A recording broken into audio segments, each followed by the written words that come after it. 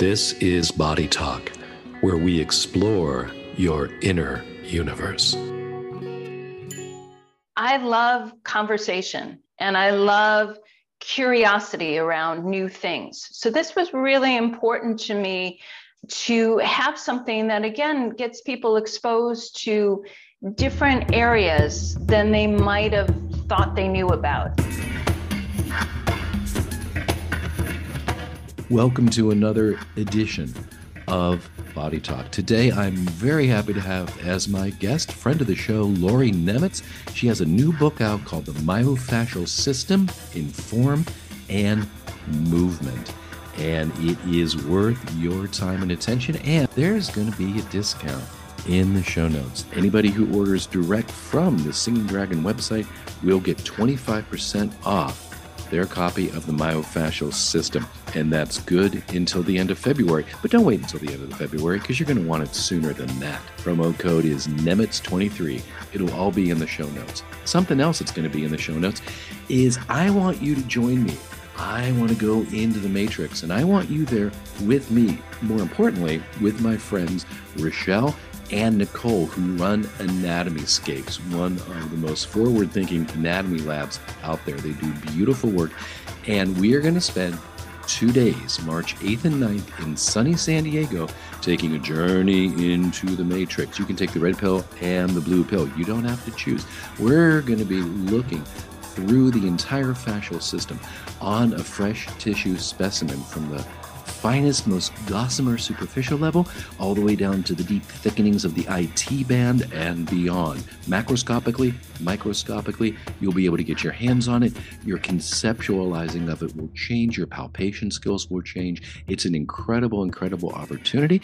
And there's a promo code for that too, because if you put in promo code FOD28, you're going to get 28% off the price of the workshop. We're talking about $350. How can you beat that? And I'm going to be right there, lab coat and scalpel with you as a student, refreshing my own memory banks, because you got to do that once in a while. You got to keep that sense of awe and wonder alive, and I can't think of a better way to do it than with my friends at Anatomyscapes. I hope you'll join me. Now, let's get to today's guest, author of The Myofascial System in Form and Movement, Lori Nemitz. Hi, everybody. Welcome to this episode of Body Talk. Today, we have my friend and friend of the show and newly christened author, Lori Nemitz. She's just come out with a fantastic book called The Myofascial System in Form and Movement.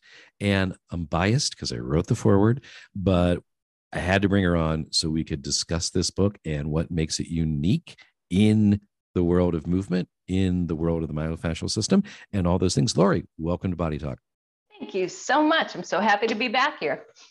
The thing that struck me with this book is that it really is the totality of Lori. Some people know you as a yoga teacher. Some people know you as a dance and movement specialist. Some people know you as an amazing dissectionist. You also have a deep appreciation in art history, specifically anatomical. Your photography. I'm a big fan of your photography. If you don't follow Lori on Instagram, you should. There'll be a link in the show notes because her eye for form and detail is fantastic. And all of this is in there. And on top of it, you've got additional contributions of different viewpoints from about 36 different people. That is a massive amount of work. It definitely was more than I probably bargained for in the beginning, but I was just like so pleased that so many of these people in here, like I said, I asked people and they said yes. And I was so thrilled to have them as part of this whole piece. Now, the rule is that you always ask more people than you need because some will say no. Did anybody say no? No. No, Okay. so I ended up having a lot more people. Sometimes I had to edit a little bit because I was like, we got to get all these great voices in there. But I also, the people I asked, I really did ask a quite diverse group from different areas, especially in the fascia world movement. But, and there's art people in there too. There's everything Yeah, else. there's a lot of names that were brand new to me, and that was kind of cool. And it's exciting because then I think one of the things, as you know about me, that I find always really important, I love conversation and I love curiosity around new things. So this was really important to me to have something that, again, gets people exposed to different areas than they might have thought they knew about and have conversations with each other. So that was part of the full thing around the book. So that was there from the beginning.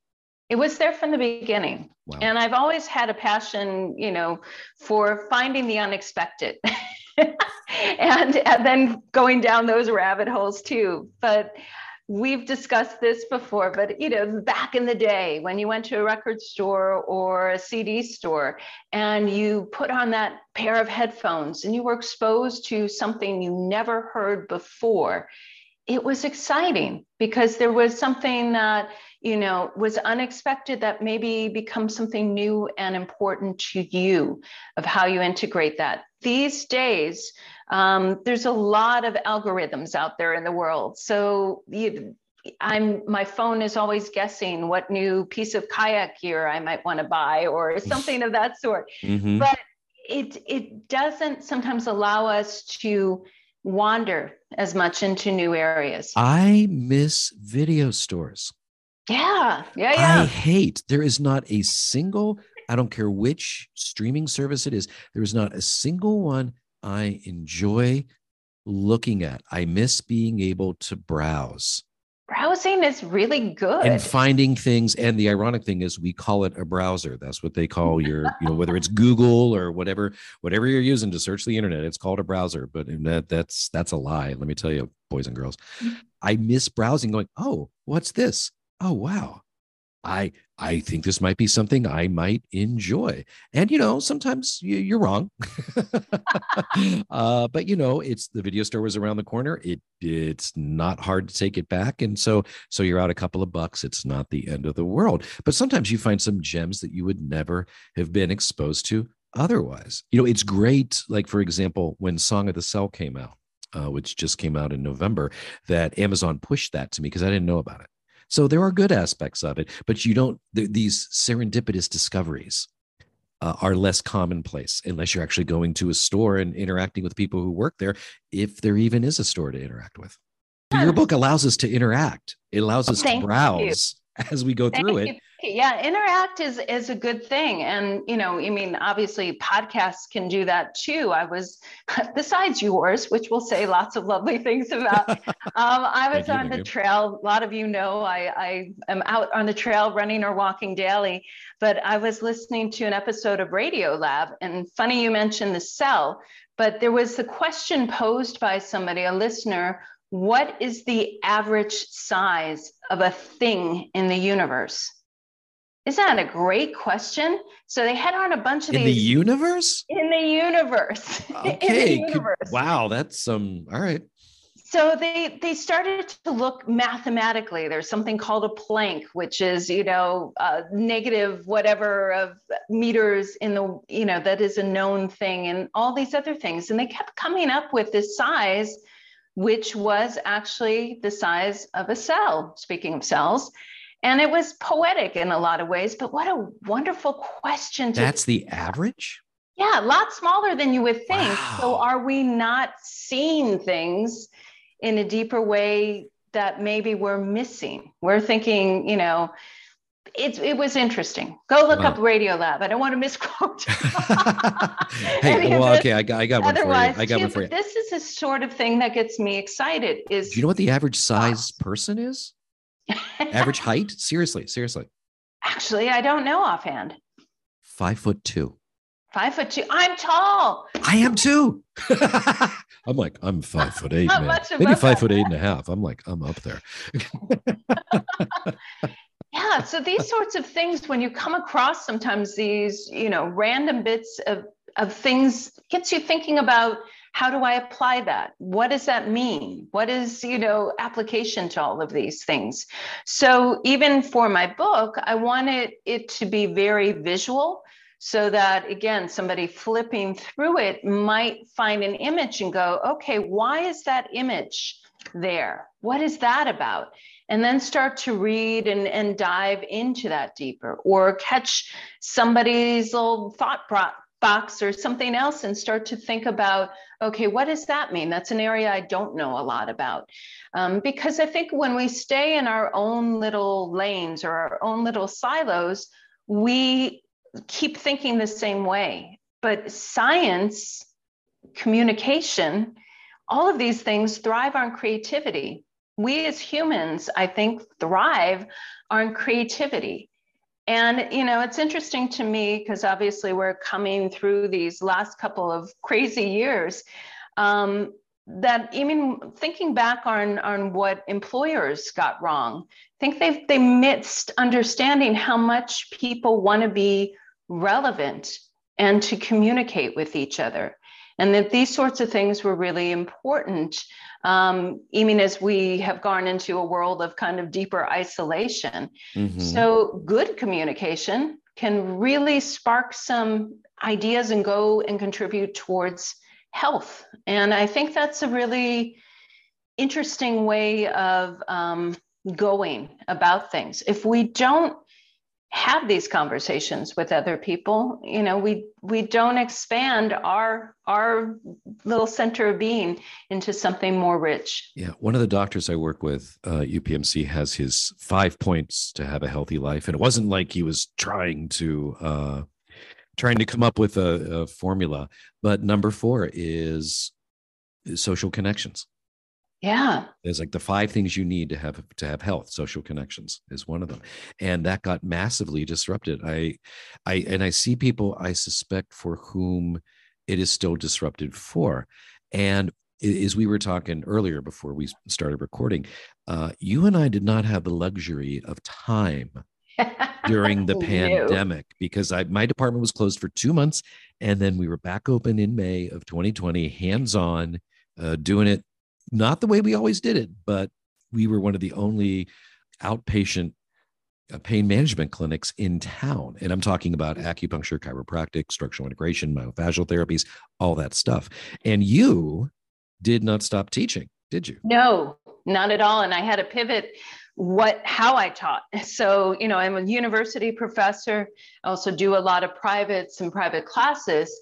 But going from being a very hands-on in-person teacher to figuring out how to communicate across Zoom, how to have lighting, have space make sense to somebody watching something across the screen, how to communicate, how to make sure my students were staying engaged and interested, what feedback I could take in from small cues that are different, obviously, on video or audio completely than we see in person. So I was doing a pivot around and working the whole time. I mean, as I was writing the book, as you know, there was a lot of people near and dear to me at that time too, that were going through hospitalizations, nothing to do with COVID, but just thing after thing kept happening. So there was a lot going on. Yeah, and you managed to still get this book done with having to relearn how to do your job. Deal with 36 separate mini authors, and I'm not talking size, but I've edited a book, and I know what that under can be 5'2". No.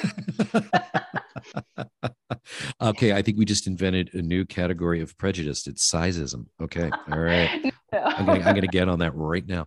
What surprised you? What were some of the surprises? What surprised me about the process, or how it came out, or any of that? About the process. I mean, things that you discovered along the way while you were writing, or things that you discovered from some of the contributors you solicited. They were like, oh, wow, that.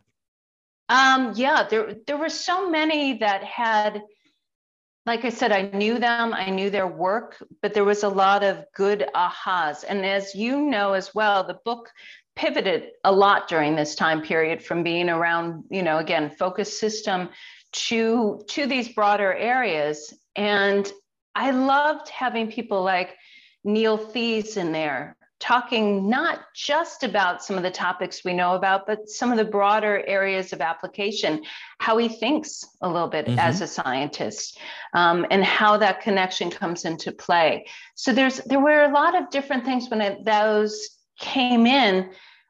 I chased after a couple people too, where I saw an image or something that I was like, can you be in my book? Laura Ward, who's somebody most people don't know about, but she has the plate that starts the second section of my book. And she does a lot with pictures applying Laban movement analysis to movement. And here was a shape that we utilize, kind of looks like a tensegrity structure, utilized in Laban work as well, but also put into a painting and an expression that was just so beautiful. I knew I wanted that in the book. So there were other things like that I came into. And the conversations I had throughout were really enriching as well. Because like I said, people didn't say no. They were more than happy. They would give me sometimes multiple images to choose from, or decide, here's 50 images. And then I go, okay, we're going to choose 4. Yeah, it's good. It's good to have options. It's good to have options. And to think about how that was going to be presented in there. One of the things I really like about this book, and spoiler alert, I reference it this way in the foreword, is that it's kind of a choose your own adventure kind of book about the myofascial system and movement and shape and science. And I actually think it should be read that way. So you can feel free to dive into it in any way that you see fit.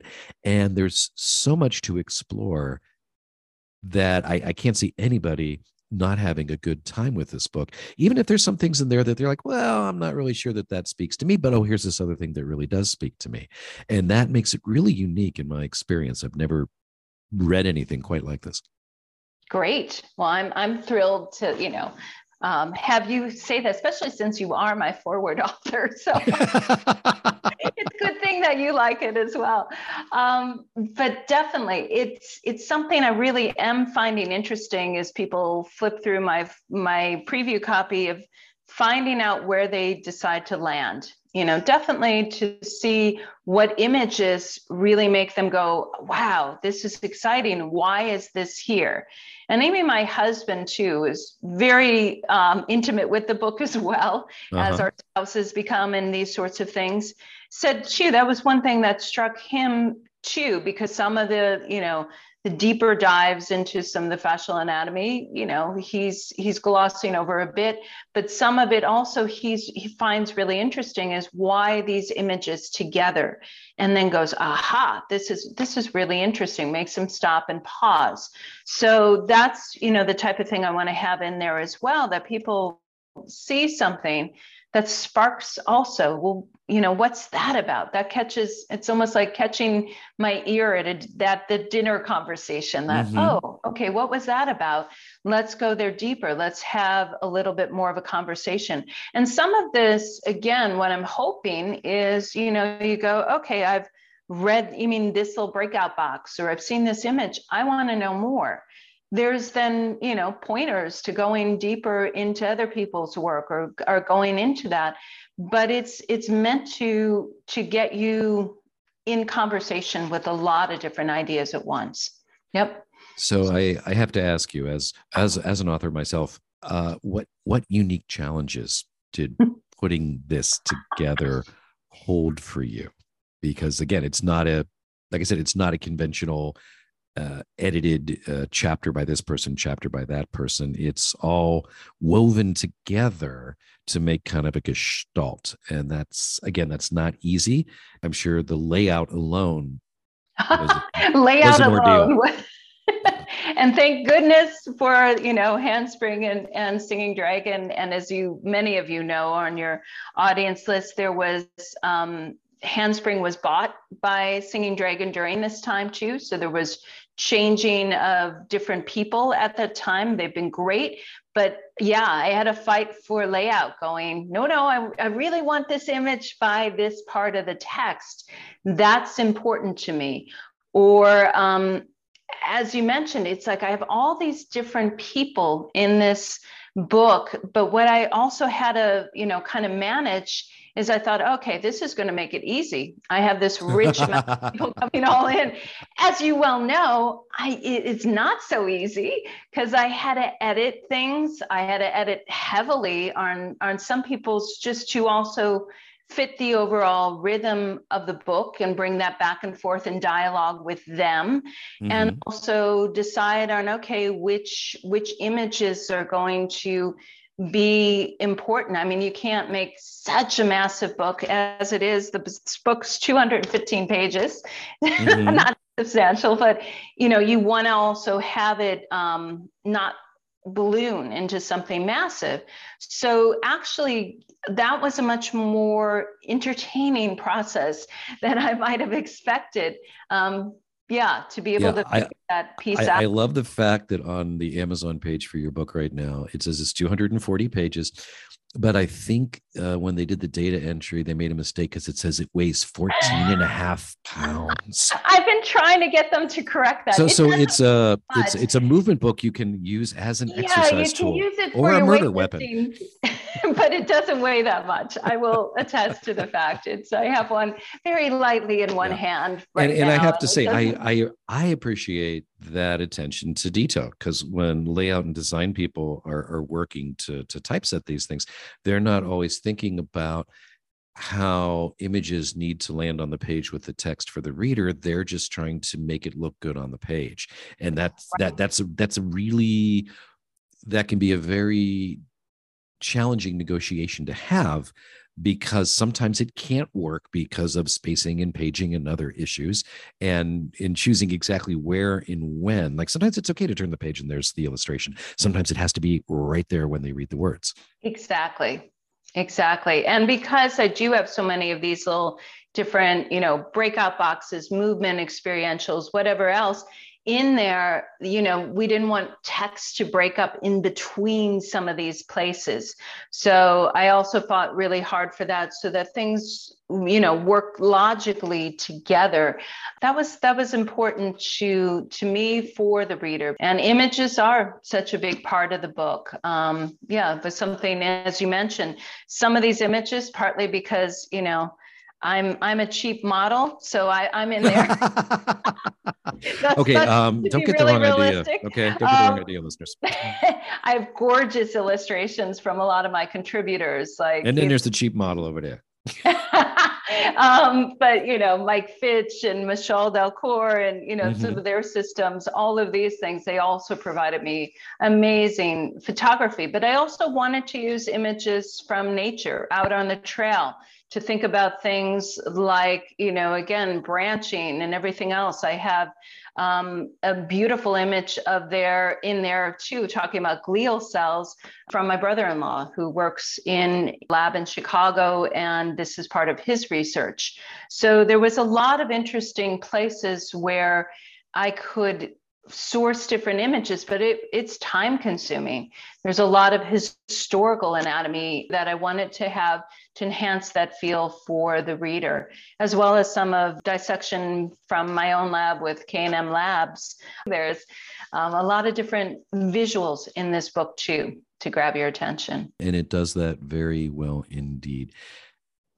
Anything else we want to inform the listeners about your book, other than the fact that podcast listeners, there will be a link in the show notes to get it direct from the publisher with a discount for listeners to Body Talk, although you're free to go on Amazon and do it there too. Again, the richness of all these different people, I really want to thank them, because it's that conversation and sparking into different areas that I find so interesting. I love in some ways that the book opened up to bigger conversation and maybe a bigger thought process too. And I think we need to be having those bigger conversations. I love medical history. I love science history in general. And I've recently taken a deep dive into the history of quantum mechanics and how the science of quantum mechanics, the math works, but there's a dozen or more different interpretations of what that actually means.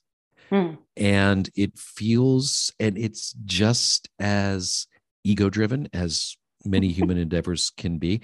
And I'm feeling that way a little bit in the fascial world. There's all these different interpretations of the same data. And I'm really trying to foster more of an openness to the ideas that don't necessarily jibe with mine. And I ask that in return of others too. Well, I don't really see it that way.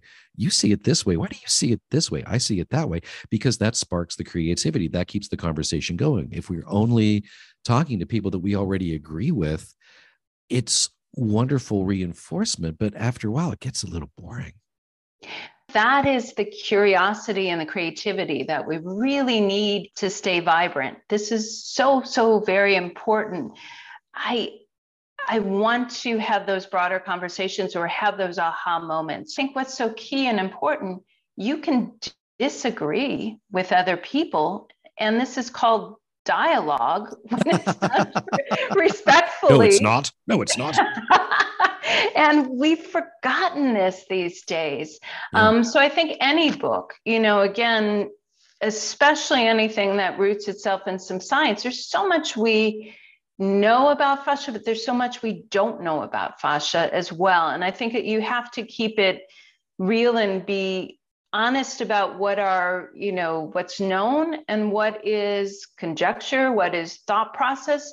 It's a revelation, I know, for a lot of people to realize there are different systems of connection of myofascia, some of which have been around for a very long time, some of which overlap.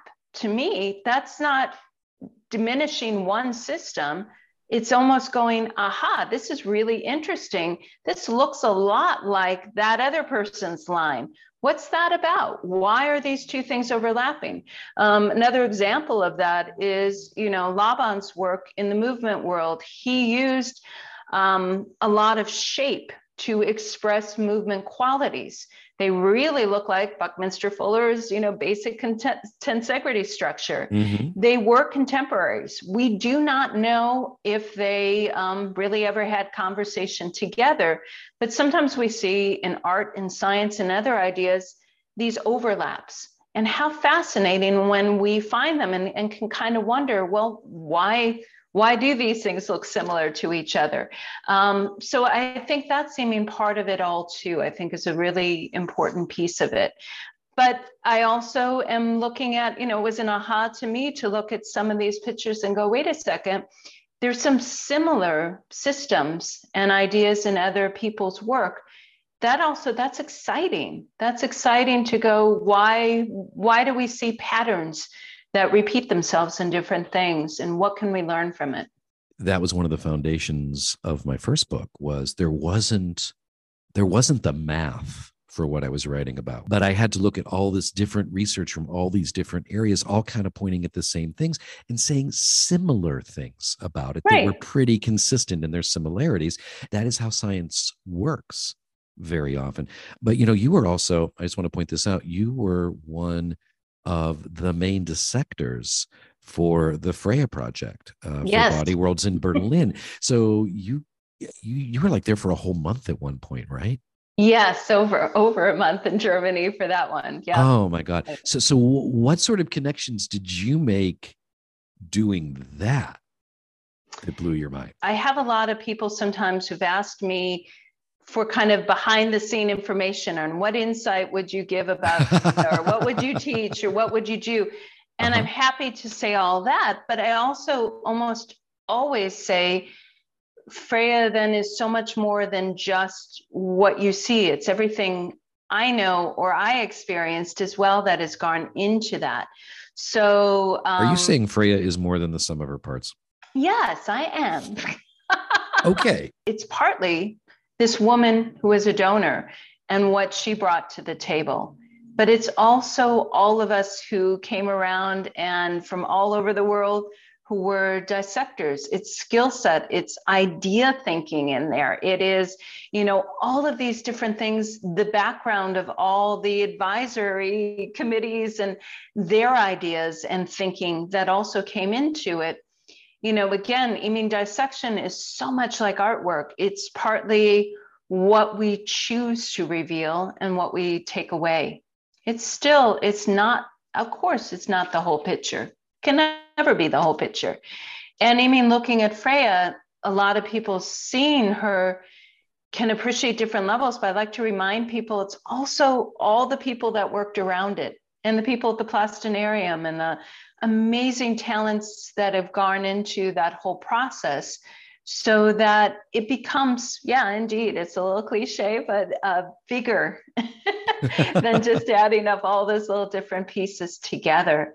Just such a lovely collaboration, I would have to say, with all different people. Again, Gary Carter and Vladimir Cherminsky is probably the biggest names to give shout outs to there. Vladimir, again, being, the head at the Gubin Plastinarium for the anatomy and everything else. And Gary also doing the major force of the design work along with him and all the teams.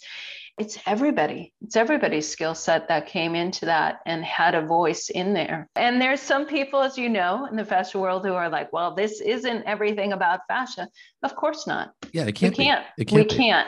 But we have to make some choices in some different places to see something else. And I think that's the exciting thing about that whole project too. Yeah. And for the listeners who may not know, Freya is on permanent exhibit at the Body World's main museum in Berlin, which is a tremendous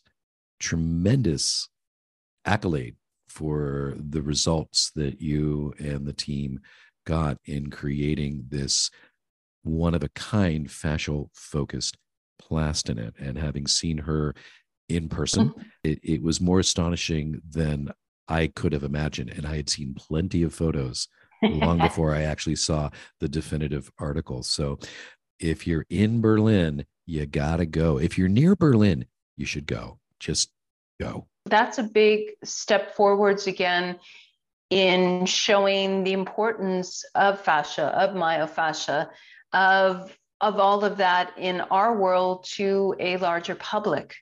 And fascia has really gone in and out of, fashion, in and out of favor, in and out of, our representations in the anatomical world. So of course, things like Bourgerie, Jacobs and Bourgerie had these beautiful images from that the have 1860s, the 1880s. Yep. Some of these things from way back too are showing some of what we're seeing and putting a value on now, partly because dissection techniques have shifted and changed over the years. And also what we name, we see differently, which I've always found really fascinating.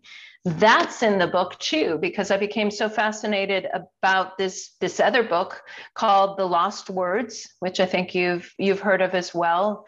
I'm not familiar. No, I'm not familiar with it. Oh, okay. It's an imagery book that has to do with the author finding that the Oxford English Dictionary for Children was taking away some very common words like dandelion, like all these other kind of, nature words as being not important anymore. And so the picture book is kind of an ode to all of these things, a spell book, if you will, to name these things so they're not forgotten. Because we see over and over in the psychology world as well, what we understand or can name or conceptualize is important. If we don't have that in our sphere, it starts to shrink. And that's another big area for me too, is just environmental space. How do we negotiate space around us? You actually opened the book with a really nice dive into that concept of environmental space. And in your personal life, I don't want to spoil anything for the readers, but it's really good. But so what you're saying is what we name things, how we choose to name things can make a difference in our perception of the thing we're naming. And I don't know why, but when you said that, my brain just went to Fred the Comet. It's like, oh yeah, that's just Fred. He goes, oh yeah, okay, yeah. We would have a much more casual relationship with Fred the Comet than stellar object, blah blah blah blah blah blah blah blah blah. But that's I'm always intrigued by the difference between anatomy and astroscience, because I find that astroscience names things for what they appear to be like. Oh, there's a black hole in space. What are we going to call it? Let's call it a black hole.